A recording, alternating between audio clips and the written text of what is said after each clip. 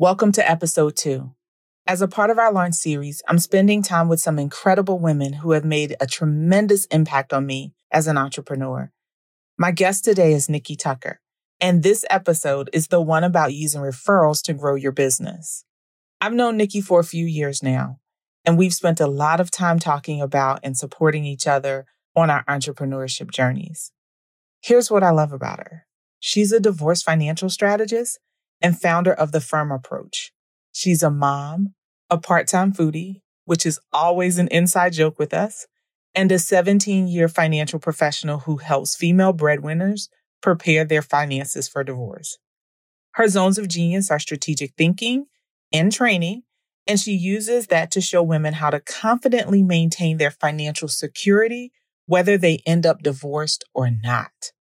Nikki partners with other professionals like attorneys and divorce coaches, so being able to refer potential clients is huge.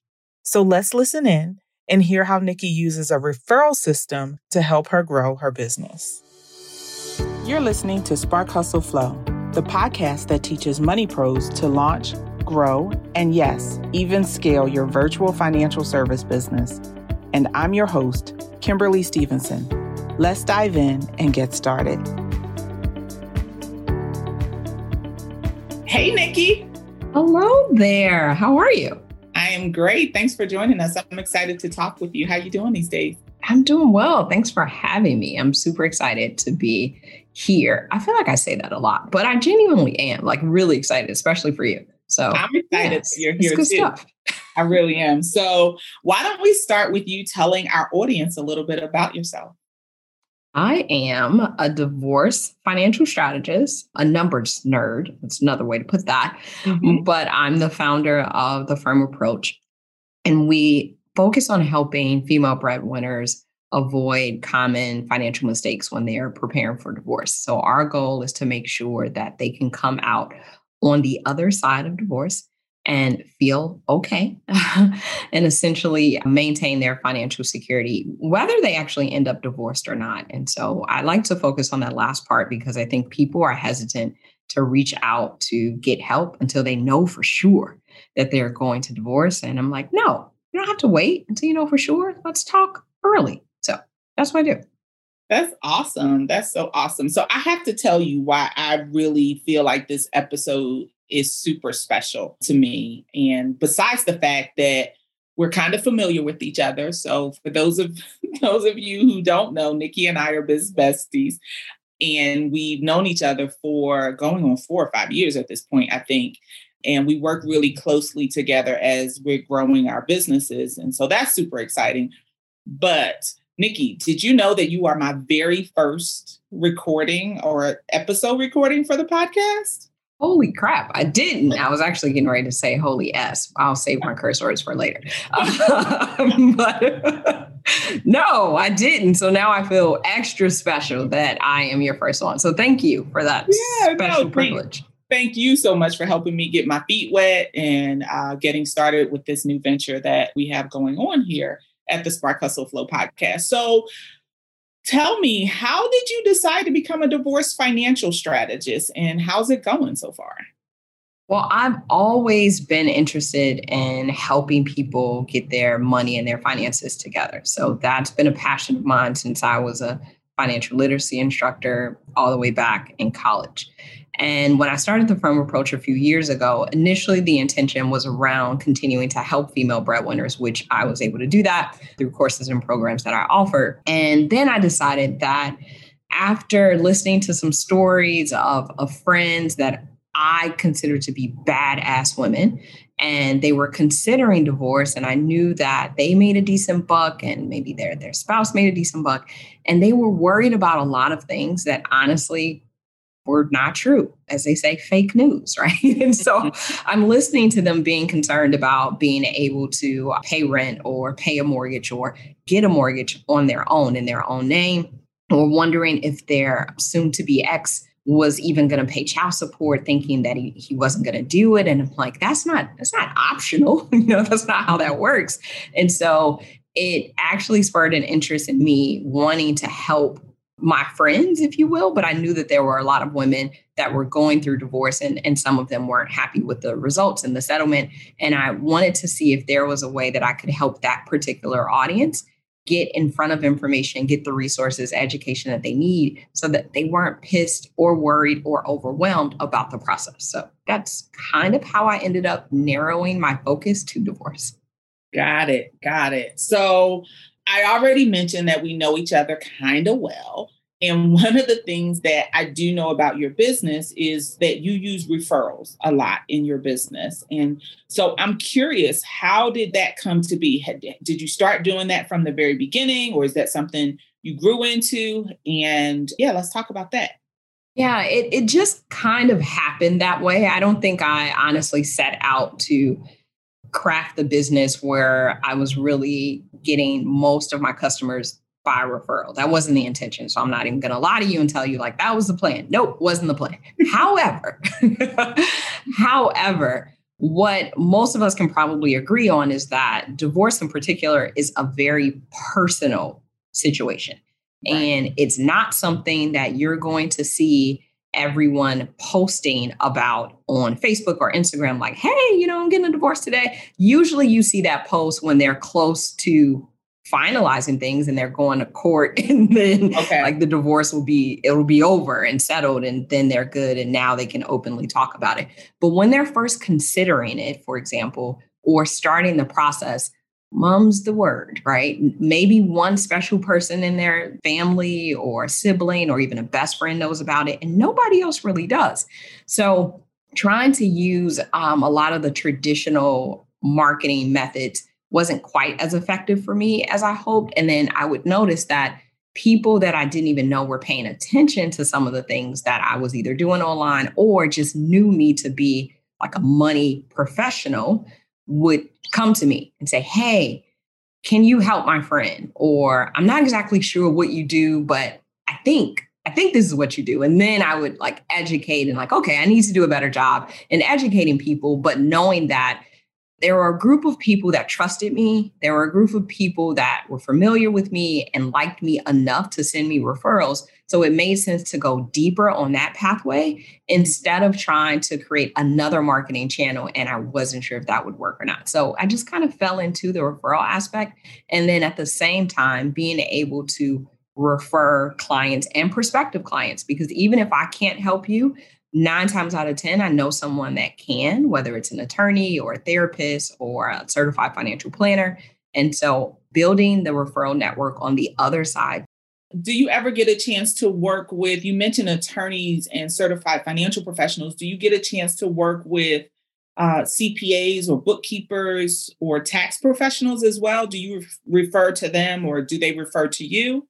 Tax professionals for sure, just because filing taxes after a divorce and even sometimes during the separation can be tricky. And sometimes you need that help. There are a lot of things that can happen during a divorce proceeding where many things are not taxable event just because of divorce laws and it's going to be state dependent.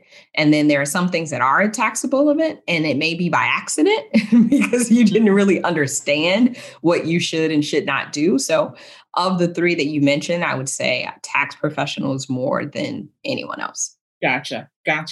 And so most of our listeners, most of our audience are other people who are in the money space. And so I'm curious if you have tips that you might be able to share with us on how to set those types of relationships up.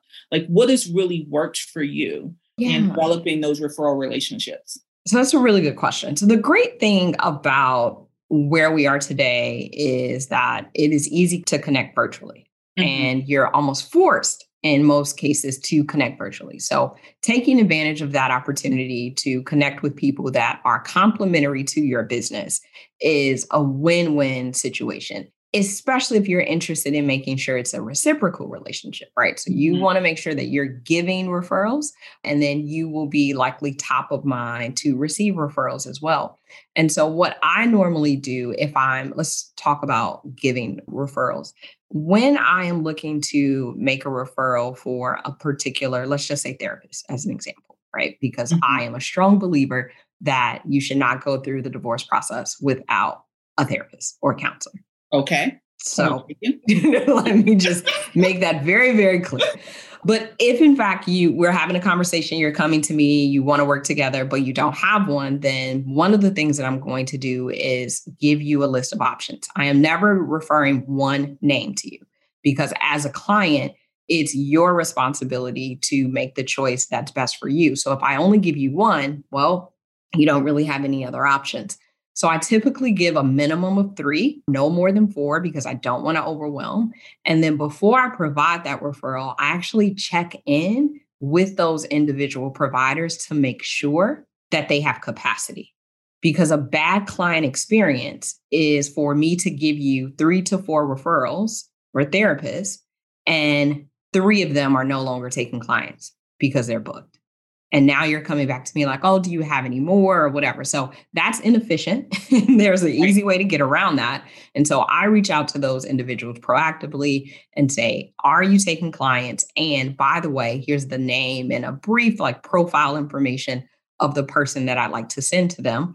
Are you interested? And if they say yes, then I also let them know they may or may not call you because you're not the only name that I'm giving them, but I wanted to give you the heads up. And so when I do that, the people that I am giving the referral to, they appreciate that upfront work to make things more efficient on their side and not really wasting their time. And then the professionals also appreciate like the diligence and the opportunity to say, you know what, I have capacity, but based on what you said about this person, I actually won't be of great service to them. So you probably shouldn't refer me. So doing that extra work, I think makes the relationship stronger on both sides. I definitely agree with you. And so it goes beyond really having a resource list. There is some work, there's some legwork to be done in building and developing these relationships and ensuring that you are serving the client at the highest level possible.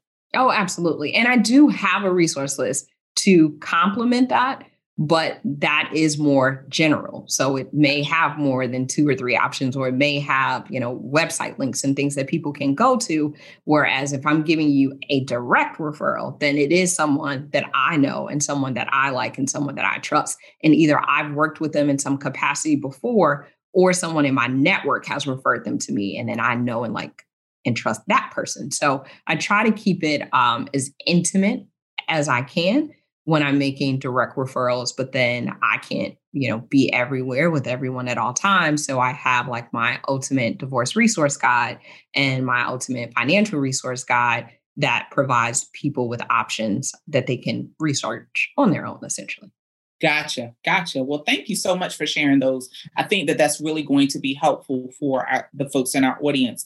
And so I want the podcast to be both, if this is possible, both informational and chill at the same time. And so an idea that I'm playing with about something fun to do to help learn more about kind of the non-business side of my guest is to play a quick rapid fire game. Are you okay? You're going to test that on me? Yes, I'm testing it on you. Can I ask you some questions really quickly? I promise it won't hurt. No pressure.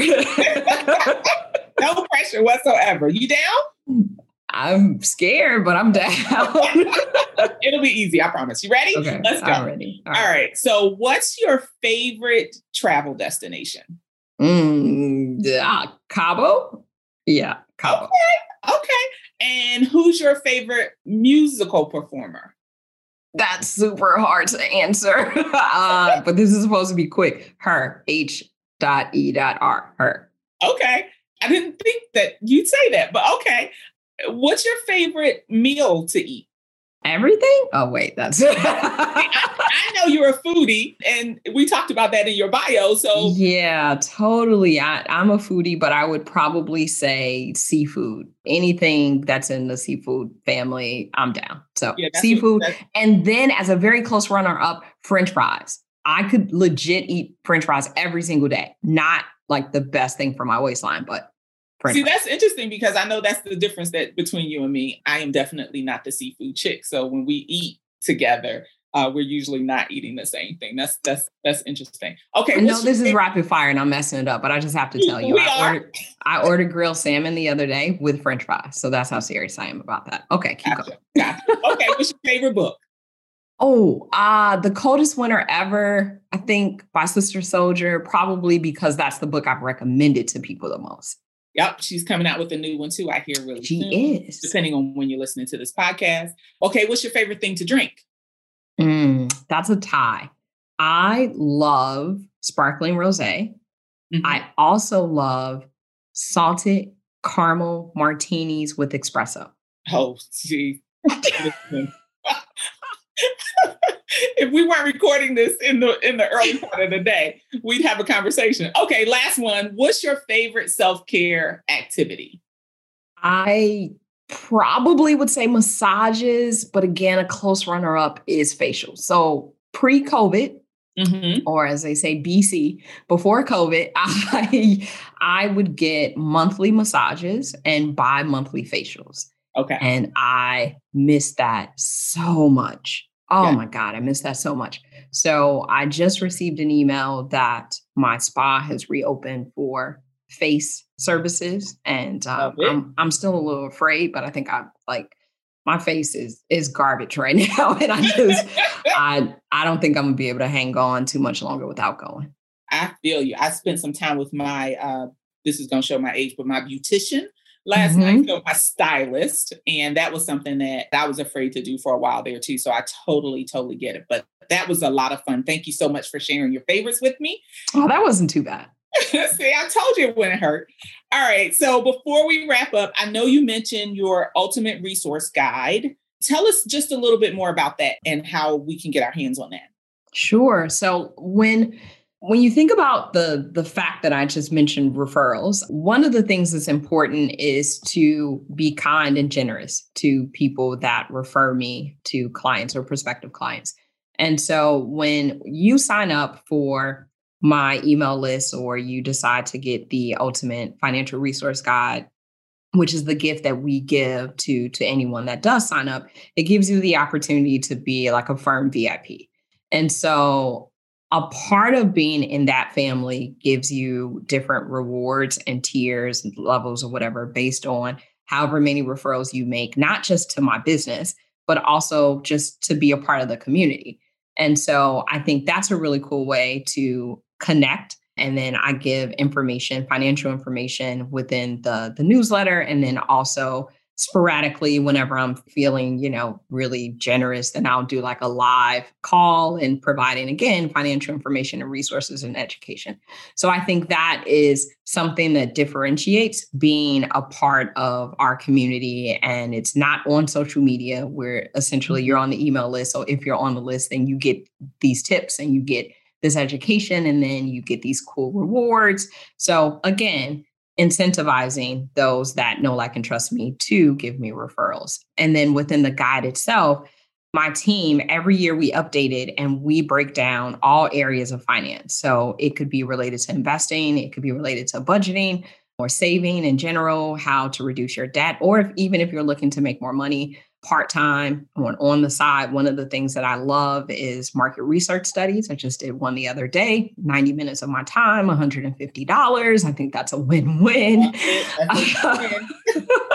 So it's an easy way and a non-committal way to get a few extra dollars. And so those resources and links to opportunities to engage in that way are included in that resource guide. And most people love it. So that's what you get when you first enter into the Firm Hero Network, as I call it. That's awesome. So I'll make sure that we include that in the show notes. So if you haven't sent it to me already, go ahead and send me that information. So we'll include a link, you guys, to how you can become a part of Nikki's network. So, and then my last question for you is, how do we find you online?